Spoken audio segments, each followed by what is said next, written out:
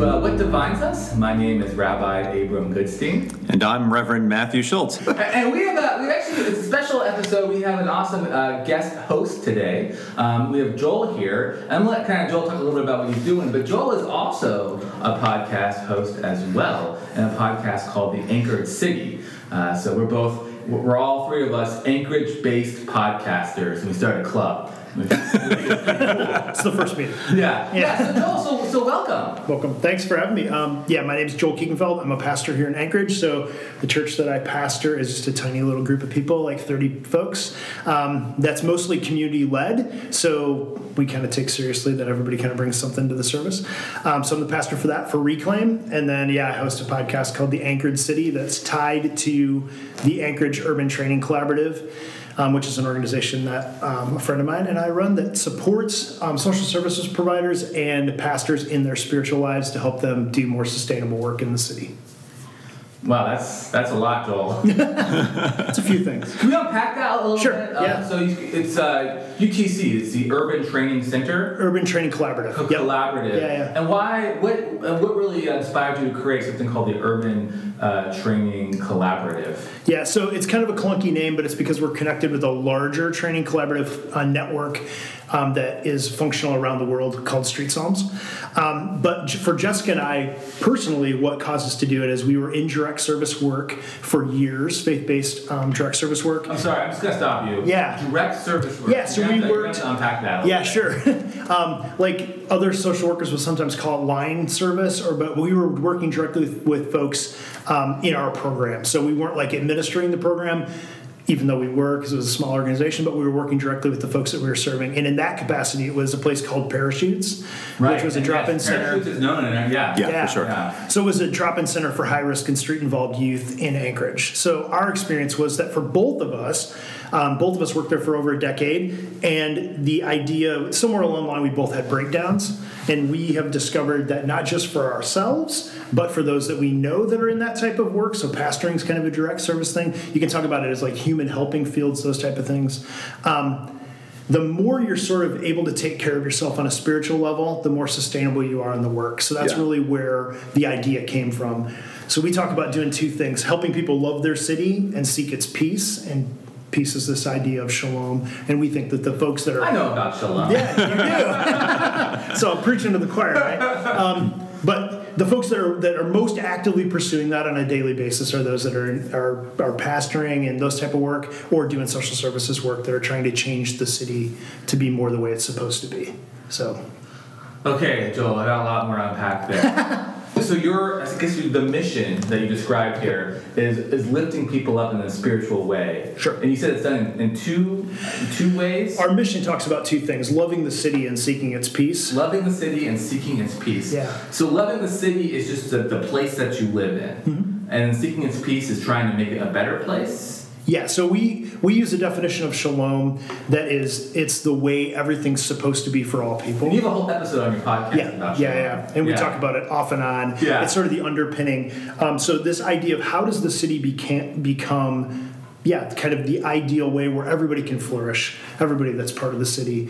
And then loving the city kind of comes out of this idea that mostly in Western culture, and particularly in the U.S., like the ideal is always this idea of like this rural agrarian, like that's the good life. Everyone wants to move out to the country and be a gentleman farmer or whatever. So the city is often looked at as just like a collection of problems or issues. And especially here in Anchorage, where many folks, not everybody obviously, comes from somewhere else, the idea of loving the city sometimes, it's just a place where you live, or it's a place that you sleep while you're waiting to go to like real Alaska or whatever, or we want to keep it as a small town, and we often don't address it as it's an urban place with all the good and the bad with that. So our podcast is really about that idea of loving the city and seeking its peace. How do we help people hear from different voices in the city and learn some of the history and begin to kind of love the place that they're in? That's so fascinating because we've got no problem discussing areas where our city has struggled, especially when it comes to substance abuse. So we have a real historical problem of that in our city. And so how do you balance that, sort of like the love our city, but also like people in our city have struggled? Yeah, I mean, last season we were focused on problems facing Anchorage, and we kind of pulled that from some research I did while I was doing some schooling, and then from asking other folks, and that's where some of the stuff like substance abuse and those type of things showed up in the episodes. But part of the reason that we're doing kind of looking where things are going to be this season, we're looking for where places are. Things are becoming the way they are supposed to be, like kind of like rays of hope or, encouraging spots. And part of it was to balance that out. Like to do another whole season of like, here's problems facing the city seemed really depressing. So like looking for where like things are more the way that they're supposed to be seemed like a better way to balance out. And it felt more encouraging to me too. Oh, for sure. Yeah. Wow, that seems like a lot of work. But so we're talking about a couple of things here, not just your podcast, but also the work you've done as a pastor and sort of your ministry. And it's so fascinating that your takeaway with helping like at-risk youth is to help improve the city that these at-risk youth are in, and that's sort of their spiritual work. And I just don't think a lot of people would actually go that direction when you would say spiritual work. And I find that so fascinating. So how did you come to that conclusion that that's where a person can really do meaningful spiritual work? Oh, that's a good observation. So we started Parachutes, it's getting to be almost 20 years ago. The idea was a little bit older than that.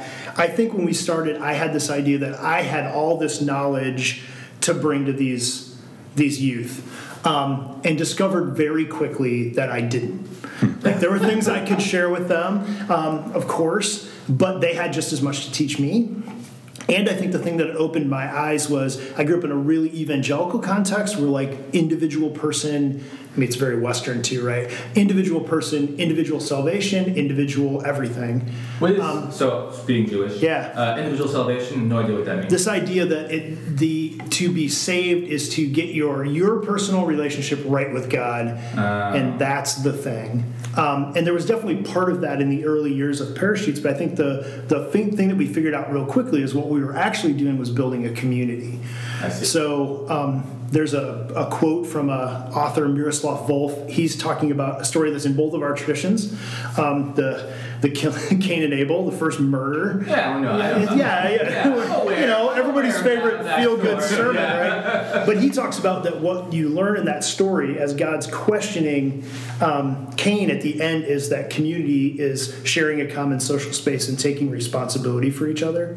And that became something that was driving what we were doing in Parachutes, but I think also was drawing us into this is our community here in this drop-in space and with these youth that we're in community with, but also there's a larger community around that of the city, and how do we then start thinking about how do we share this space and take responsibility for each other as well. So that communal idea was sort of birthed in that experience of how do we live day to day with the youth that we were serving.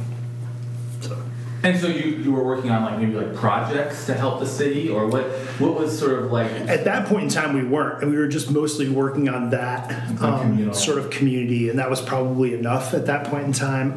But I think as we took a step back from that and thought about what was next for us, there was still this desire to see the city the way that the way that it would embrace kind of what all people in a way. And so we leave it sort of intentionally vague. I mean, we could say things like God's dream for the city, but then you end up with lots of people going, I don't really care what God's dream is for the city, right? Depending on what their background is. So, but it was that same idea. It was just kind of taking that idea to the next step. And I think the longer we spent trying to individually be in community with the youth that we were serving, you start to see the systemic issues that are affecting people that are on the margins. Yeah. So that was one of the things as well. Is that I think it began to open our eyes and draw us into that even further. I mean, even simple things like, hey, the bus routes are all going to change. And our, most of our youth either walked or biked or took the bus. So that becomes an issue for us. So this is not something that was normally part of my tradition. In my tradition, we're told not to be political for any reason. I know you guys have talked about this on your show already. In my traditional, it's like, don't talk about that at all. But that was one of the first things that sort of drew us into more of a political engagement in that, hey, if you cut this service, this really affects these youth that we know, and they can't access either our service or somebody else's service. So, well, you brought up Miroslav Volf before, and when you think of exclusion and embrace, and so much of the root cause of so many of the problems in our society is that people are intentionally targeted for exclusion, and you can't really just shelter the individual from that. We have to address the system that's targeting them. Yeah, absolutely. I mean, the fastest way to form community, Father Boyle talks about this too, but or it's not him, Richard Rohr actually, the fastest way to form community is just decide who you're against. Right. Yeah, for sure. So that's the danger of it, right? Is that exclusion piece of just figure out who you're against. Yeah. And the type of community that we're trying to foster is more about who's included. And how do you include as many people as possible? But you're right. There is there are these places where people are intentionally targeted because they either don't have the voice or they don't have the ability to fight back, or they're seen as not important, or it's a service that's not valued by the majority, or whatever it is.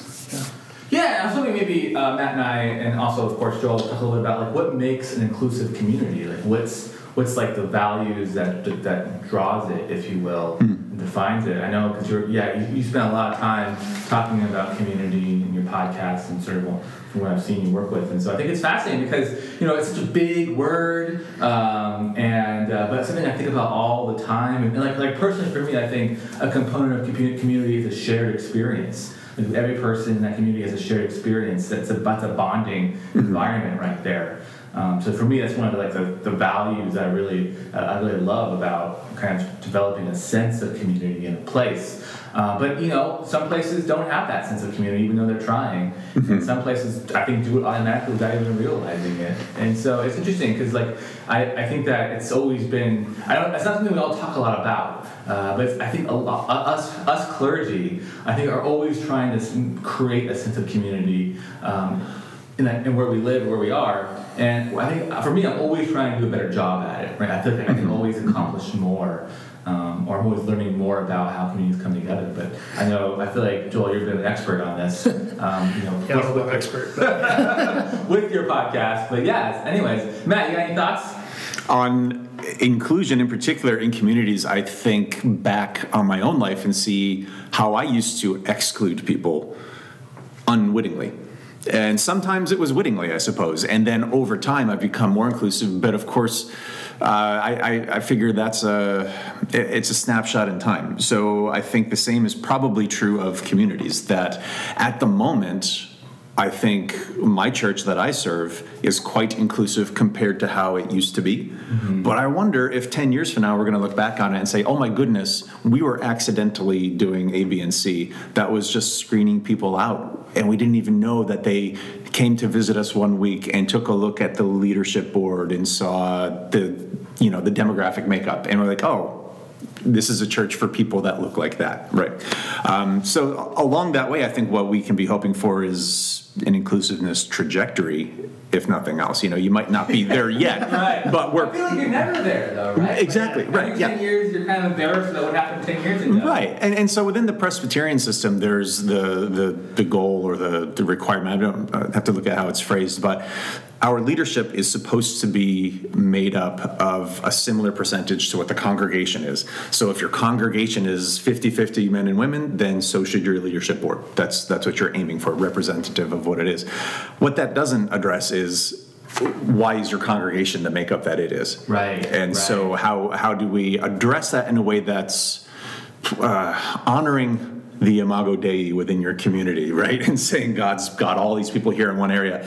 How do we honor that without making it seem like we're going to say, oh, we're going to make black people our target this week and try to bring more black people into our church, because that feels disingenuous and its own form of racial profiling, for lack of a better phrase, So how do you reach out for inclusivity, whether it's based on race or gender or sexual orientation or you name it, without tokenizing people? I don't have that answer, but I'll have it by next time we record. Or in 10 years. A few more cycles in 10 years. Yeah. I wonder though, Matt, what if your board was organized the way that you were hoping your community should be instead of what it is? It's a good idea. Of course, you get into some practical issues of it's hard enough to get people to serve on a board at all, let alone saying, all right, now we're going to narrow the parameters even more. We might end up with no leadership board.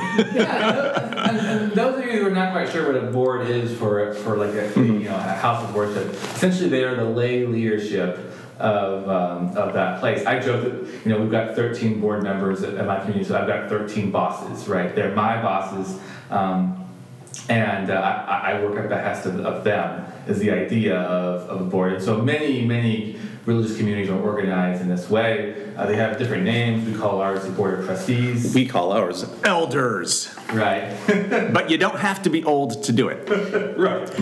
Actually, we try. Yeah, you don't. You want a board that has some younger members have that perspective, which exactly.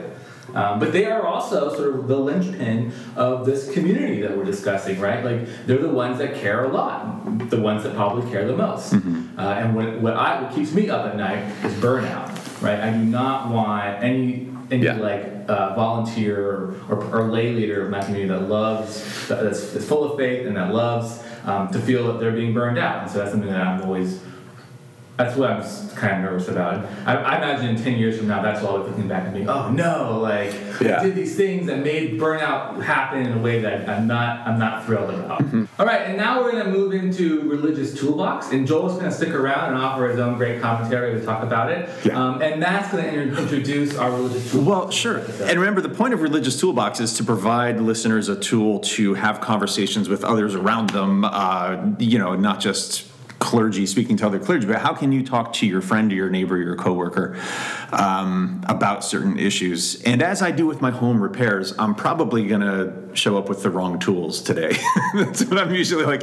Not the sharpest tool in the shed. Exactly right. I figure things out as I go, and I figured them out poorly. But I've been reading recently this concept called epistemic responsibility. Hold on, can you say that again? Epistemic. Epistemic responsibility. Like EpiPen. Sure, yeah. And you can get into the etymology of that word, but I don't know it. Okay. So essentially, one of the main factors involved in this concept is we have the responsibility to know what we know. It's not just other people pouring facts into our head, but we make a choice to allow certain things into our head.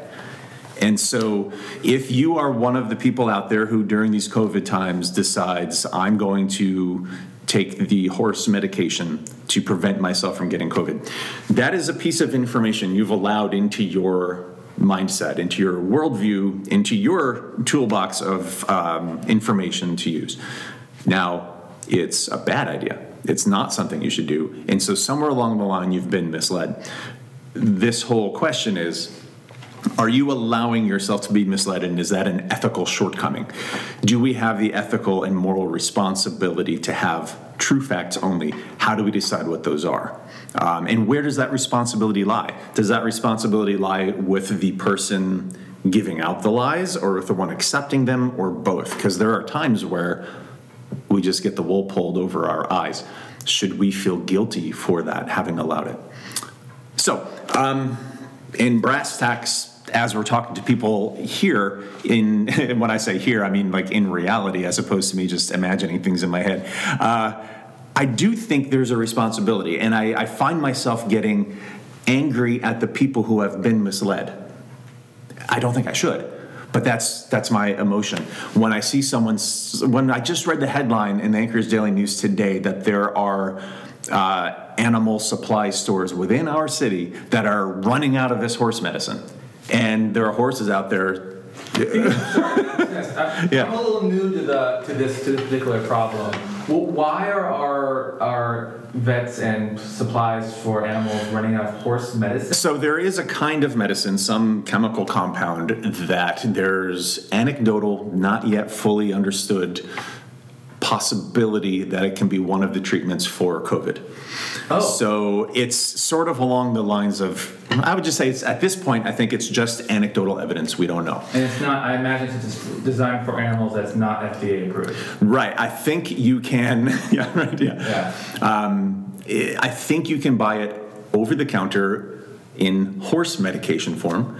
And so, of course, now people are out there buying it and just drinking it on down. I don't know if you spread it on toast or if you mix it in with orange juice. I don't know how you take this stuff, but I guess oats, right? You mix it with oats. Sure. Yeah, that seems right. So people are out there taking, the FDA actually had to put out a statement saying, don't take this. You are not a horse.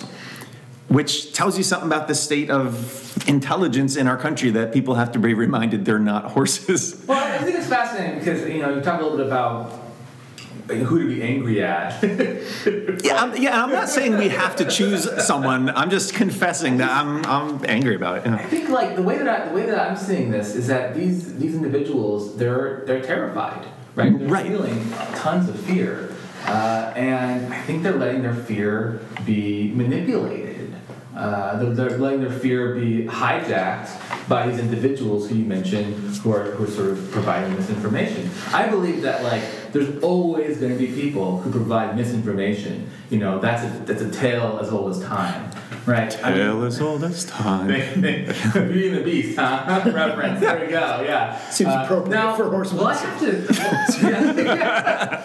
I wonder though. Now that you sing a little bit of that song, how that affects the rights of this podcast. That's a. Oh no! I'm gonna have to write a check. Bleep that out too, right? So I agree. Someone's always going to be lying, and I think on a certain initial response level, we're all prone to being fooled, right? It happens to everybody. Right. But now we're a year into this, and if you are still out there allowing yourself to accept the lie that vaccines don't work, or to accept the lie that masks don't work, then you have bought into this evil of falsehood. But what if, Matt, that you and I, and I'm imagining Joel here too, we're raised in a way that we're provided certain tools. We know how to navigate our own feelings. We know how to navigate what other people are telling us. We know when to be skeptical and doubtful, and we know when not to be. Right? We've developed those tools over time, maybe thanks to a good childhood, maybe thanks to experiencing some horrible things when we were younger and just how to navigate it. So what if these individuals they don't have the same tools that we do? Right, yeah, and that's, they're angry, they're scared, and they're just trying to figure it out as best they can with the tools that they have. I think that's absolutely the right question. I don't have the answer, but I think that describes a certain subset. And perhaps those are the ones that we say, we get it. I guess my issue is that if we're angry at them, they're not going to take the vaccine. Right. Oh, right? Sure. Yeah, I'm not recommending anger as a strategy. Yeah. I think there is a time to turn on your Mr. Rogers switch and say we're going to speak to people who are scared with kindness and care. As in the Mr. Rogers. There's only one Mr. Rogers. Except no substitutes. There's also a Captain Rogers, and that's Captain America. Oh. And honestly, there's only one Captain America because the new series with Winter Soldier and Sam as Cap, it was just no good. What? I liked it. No, so you were wrong again. Oh, we'll get into this later. That was a wonderful journey of finding a new captain. Anyway, sorry. Yeah. Well, I do think it's interesting to bring up tools, and this doesn't really answer your question, unfortunately, but one thing I've been trying to sort through for the last however long this has been going on, a year and a half, is I don't have the same tools as a friend of mine who works for the CDC. I just don't. Right. So I have tools in another area, or I've spent time studying in another area, and that's where I think it's an interesting conversation at the moment, because there's a bit of an assumption that all of us are able to make these decisions without thinking about who's the subject matter expert that's spent the last 30 years of their life working on this stuff. And that's where I tend to get frustrated or angry of why do you think you know more than an epidemiologist, or why do you think you know more than this person or that person? We all know more in one area than another from everybody else. But it's been this kind of crazy making assumption that we all have the same tools to figure out what to do in a pandemic, and I don't agree. Yeah. Well, so that's what I've been trying to sort out. What do we do with that? There's obviously levels of expertise, and that seems to be dismissed a lot of the time. Because you recognize your limitations of understanding a pandemic, and so you turn to a friend in the CDC, whereas I think a lot of people recognize their limitations and they turn to random dude on YouTube. That right there is the ethical choice. I believe that feelings play a deep role. Oh yeah. The random dude on YouTube feels good to hear what he has to say and to believe him for some people. and that's what they're reacting to. They're deeply emotional about the situation. Well, yeah, but 90% of the sins out there feel good, which is not a good sermon title, but it's true. Great sermon title. I'm stealing that one. All right, give me some royalties. Yeah, I agree. It feels good, but it's still wrong. But how do you navigate it though? If you're not sure, like that feeling that those things are disparate, right? If you think this feels good and then must be right, and at what point do you have your come to Moses moment, right? Being around come to Moses moment, where it finally occurs to you, wait a second, this guy has been feeding me misinformation this whole time. Mm-hmm. How does that happen? Like, what does it take for a person to come to that conclusion finally? Oh, I wish I knew. Yeah, I don't know. I really don't, because when you're speaking to someone who has turned away from every valid scientific body out there, whether it's the WHO or the CDC or the FDA or independent universities, you name it, they're saying, no, they're wrong, they're corrupt, they're wrong, they're corrupt. And so then the only people they're listening to are within that weird little bubble of non-experts, undereducated people, angry people. I don't know how to get them out of that zone. One idea I just had today was, what if all those paywalls for newspapers that have the real facts behind them, but you have to pay for it, and then it's all the lies are free. What if we all just community crowdfunded? Sermon title, all the lies are free. Yeah, exactly. All right, keep going. What if we all just crowdfunded subscriptions to legitimate news places and gave them to these people that are in their own little orb of lies? That was just an idea today. I don't know. Yelling at them is not working. No matter how much I punch these people, they don't seem to like me. Yeah, so I guess for a religious toolbox, this is an area where we're still scratching our heads over trying to figure out. I've got theories. I mean, I think one theory is to show some compassion for these individuals, right? I'm sorry, one just occurred to me also. We have another theory coming up. No, this is actually helpful though this time. There's another sermon title. This one might be helpful. I have learned that a lot of people who are vaccine refusers in public have secretly gotten the vaccine. Oh, interesting. And I think one of the tools to have these conversations is to remove the person from their audience of like-minded people. The bubble. If you're in a bubble that is swayed by the lie and they're all watching you talk, like if it's online or in a crowd or televised or what have you, you are going to keep the party line because everyone's watching you. However, if it's just you and this person individually, privately, they're much more likely to say, well, I've had my doubts about this too. So I think private one-on-one conversations are a real tool we can utilize. Yeah, and Matt, in previous episodes, we've talked a little bit about how useful it is to tell, like, your racist grandpa, hey, that's racist, right? Calling your own family out on sort of their shenanigans is very valuable for lots of people. And maybe this is another opportunity for that, right? If your own family member is part of a bubble that is unhealthy, that it's an opportunity to get them one-on-one and say, I feel like maybe we could do this in a different way. Right. But either way, solutions are minimal for this particular problem. Yeah. All right. Well, any other thoughts for our religious toolbox? It's interesting that it shows up in religious toolbox to me on some level, in that obviously pastors as leaders or rabbis as leaders of their congregation, people are looking for their position on it. And it's been interesting for me to watch like how much folks over the last year and a half have really wanted their leaders to just echo their sort of initial response to the problem. Yeah. And there's a big part of me that feels like, and you were saying before, like one of the things I think I've learned by going through education is how little I know about like almost everything pretty much, like really. So it feels a little weird actually for me still as a pastor, like what do you think about the vaccine? Well, that doesn't even almost feel like my job. And I don't mean that in a dismissive way of like I shouldn't speak about it, but it's like there are other people who are actual experts on this, right. And that feels like their job. And that's where I think it's been interesting for me to watch that and see friends who felt like really pressured and torn inside their communities, because it was like whichever way they go, people are going to be really upset because they're expecting their leader to sort of echo their thoughts. And I think that's an interesting. It's been fascinating and sad all at the same time. Yeah, us rabbis, we got a saying, it's to comfort the afflicted and to afflict the comfortable. Yeah. And so that's something that I'm working more on figuring out how to do, right? It's not an easy job description. Yeah, and also remember throughout the Bible that those prophets that afflicted the comfortable frequently wound up dead. so be real careful with who you're afflicting there. All right. There's a risk involved. Okay, well that's our religious toolbox.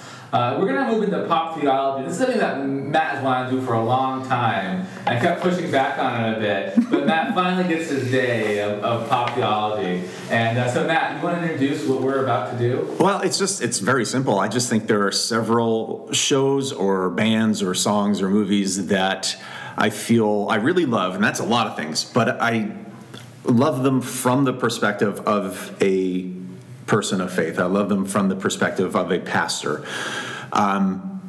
Also, bear in mind, my undergraduate degree is in art, so I kind of have fussy standards for artistic integrity. I'm not sure I knew that, Matt. Art is your undergraduate? Seriously, you didn't know that? Yeah. No, yeah. I'm an artist since before I could speak, probably. I've always been drawing and painting and what have you. And so I do find myself to be sort of a snob in artistic integrity circles. If you remember, we talked about that song, whatever it's called, that I hate so much. Your wife loves so much? Yes, the Lee Greenwood song? Yeah, Lee Greenwood, yeah. The trash song, you know the one I mean. Yeah. So I get real fussy and snobby, and as you mentioned, my wife, she's great about calling me out on that and saying, quit being a snob, but it doesn't work. I remain a snob. And so these are shows that I believe, or other things that live up to that level of integrity and at the same time have a great faith zone to it. There's a whole slew of movies out now, entire production houses that put out quote-unquote Christian movies. 100% of them suck. I mean, I was waiting to see where you're going. Yeah. They're not good. Oh my gosh, they're so bad. There's one called God is for Real, I think, or God is Not Dead, or all these other ones. And they're schlocky and they're poorly written and they're poorly acted and there's low production values. And theologically, they're suspect in a billion different ways. So, set those aside. Anytime you see something in pop culture, in my opinion, that's the Christian version of fill in the blank, I tend to not care for it.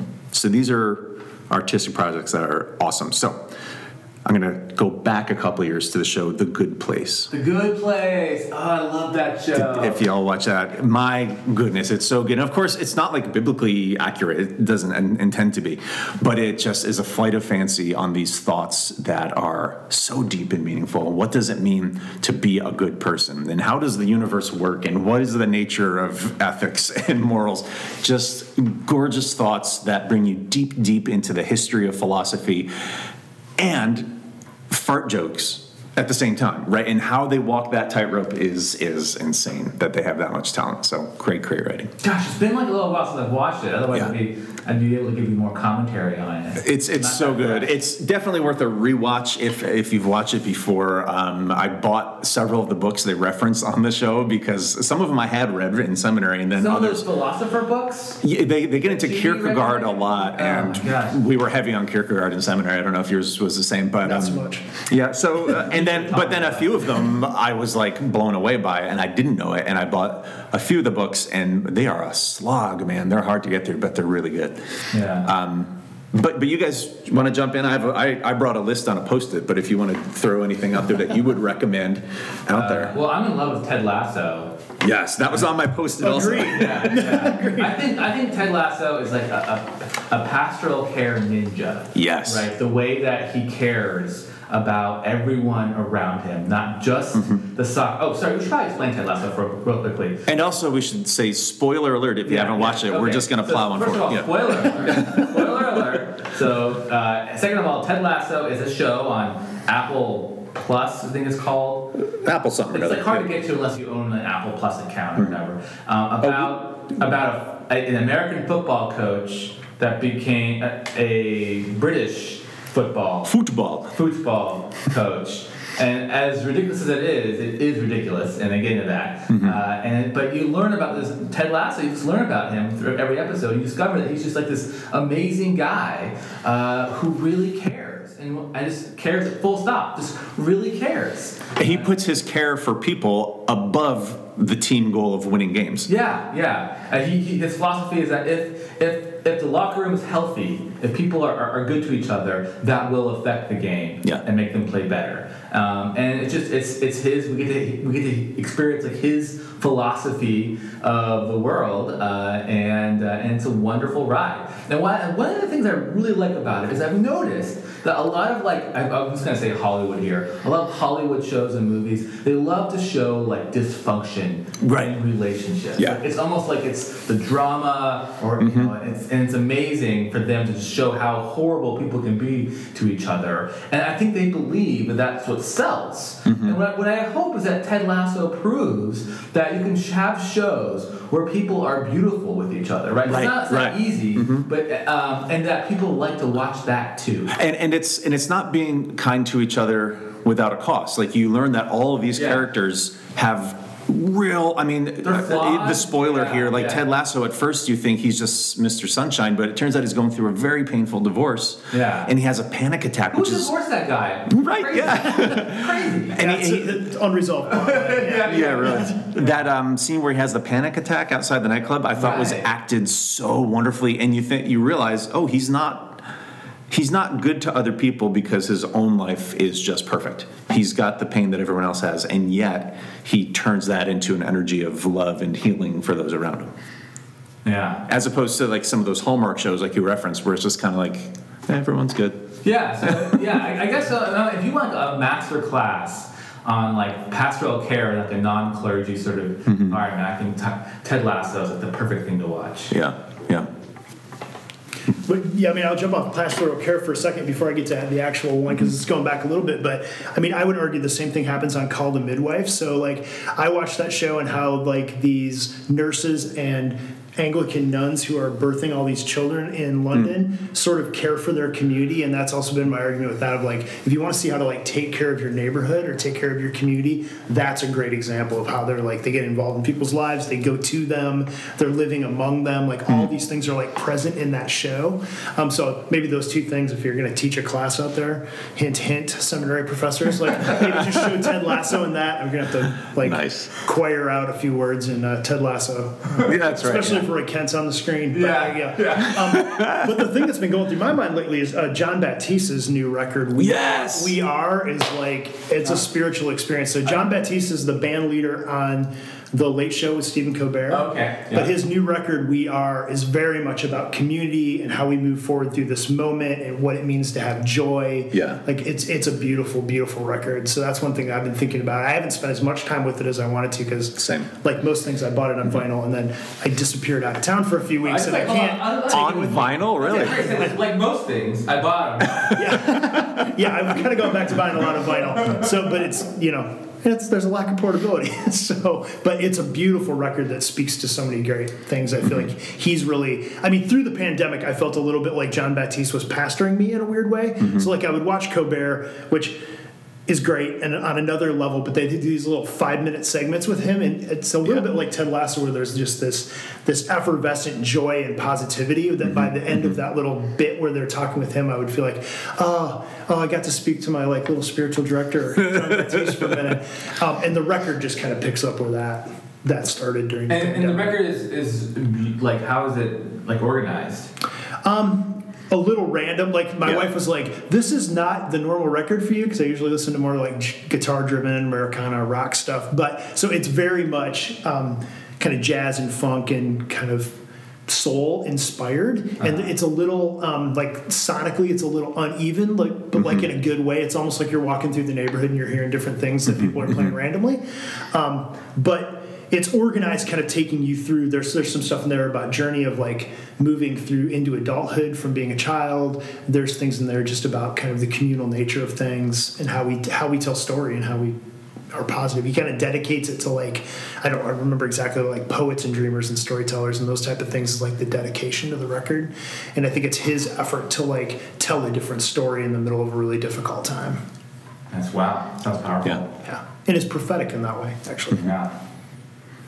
Well, Matt, what's on your list?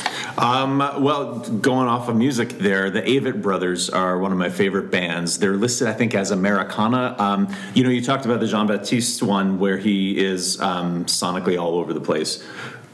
Speaking as someone with ADHD, I love that. It keeps me interested. If it's the same thing every track, I get bored. So the Avett Brothers can turn on like a heavy metal side, but they're really more folksy sounding. They have a recent one called The Third Gleam, which is very even. It's the same thing all the way through, so that kind of leaves me behind. But they have a few songs over the course of their career that, to pick up on your word prophetic, that simply are that. So there's a song called Murder in the City. On their most recent one, they had one called We Americans, which talks about how do we love our country when we recognize the reality of our history being a place built on stolen land by stolen people. Now, for anyone, that's a challenging statement, but they are singing it to a NASCAR audience. And so they're North Carolina boys from the South that sing gospel hymns in the midst of their concerts. And they're saying to them, how do we love America when it's built on stolen land with stolen people? And they get some looks of shock from some of their audience. So they're ones to watch for people who bring a certain level of theological content. I think it's their grandfather has some theological books that he wrote, and I think their dad was an old-timey gospel singer as well. So they've got this history that comes behind them, and then now they're singing it to a broader audience with, I would say, probably a broader theological worldview as well. Wow, super cool. Yeah. And to take it to a less serious side, I just recently watched Bill and Ted Face the Music, the third and final. Yeah. I loved it. It was so good, and it had a little bit of that Ted Lasso vibe of bringing positivity even in the midst of maybe a personal crisis and darkness, but it maintained the goofiness of the Bill and Ted movies, but at the same time had a real message of beauty and hope. And I won't spoil it, but there's a turn in expectations during the final climax of the movie, which was absolutely brilliant and loving and the correct message for this time in our history. So I would say there are two turns in that final climax. So I don't want to spoil the movie. I'm going to watch and I found turn one. And then that's right. Turn two. I'll tweet you while I'm watching it. Please do. Yeah, it's really good. And they're both, so in the midst of all the goofiness of, Bill and Ted just saying, excellent, there's also these two moments of saying, this is how we heal our world. So very, very well done. All right. Anyone else? Anything else? Anyone else's list? All right, well, those are recommendations for now. I'm sure we'll have a lot more later on if we keep doing this theology segment like this. I also recommend bacon-wrapped dates. Bacon-wrapped dates. I'm making those tomorrow, so y'all come on by my house. All right. Well, bacon isn't terribly kosher for those listeners who keep kosher. But it sounds... You can use turkey bacon. Okay. Yes. Yeah. Sounds good. Delicious. Okay, well, I think that concludes our podcast. I want to talk a little bit about next month, Matt, because it's a big month for me. Yes. I have the high holidays coming up, but I also have a baby due. Woohoo! Yeah, towards the end of September. So it's going to be very busy. So yes. I want to try something with the Vine Zest for an episode. We might do something shorter. I have a thought maybe we read our favorite sermon, something kind of fun like that. We'll do a mini-sode. Yeah. Do you think we have enough of a listener base to ask people to send questions and we can do a Q&A time? Yeah, I mean, that's a great idea. We just only have an official email on that. Well, we know two of the listeners are our moms, so moms, send us in questions. Yeah. Or send questions to our moms. They'll send to us, right. But, my thought would be we could even have more. We have a couple episodes next month, of really short ones. But I wouldn't mind reading. We can record some of our best sermons, or record something that's really important. I don't know, whatever it is. We'll figure something out. I apologize, but next month might be a bit of a different. Don't apologize. What? Both of those reasons are good, but I mean, a new life on Earth is pretty important. Yeah, It's pretty great.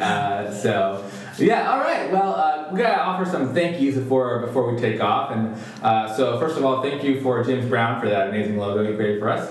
And the Mitra Brothers for their intro and outro songs and also all their editing help. And Joel for coming by and being a guest host for us is really amazing. And if you want to see us in action, we're kind of still online thanks to sort of COVID being the way that it is. So you can find us on our new YouTube channel. Ooh.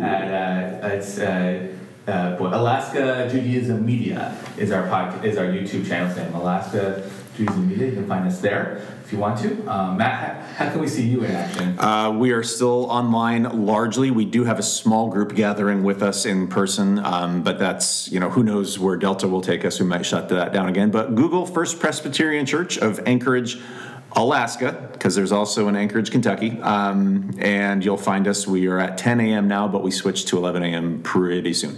Okay. And then Joel has his podcast, The Anchored City. I recommend you take a look there. Oh, man, your episode, what was it? You have so many good ones on there. My favorite one, it has to be the Russian Jack episode. So crazy to understand why. So you want to learn why Russian Jack is called Russian Jack? Listen to The Anchored City, Joel's podcast. All right, take care, everyone. Bye-bye. Bye.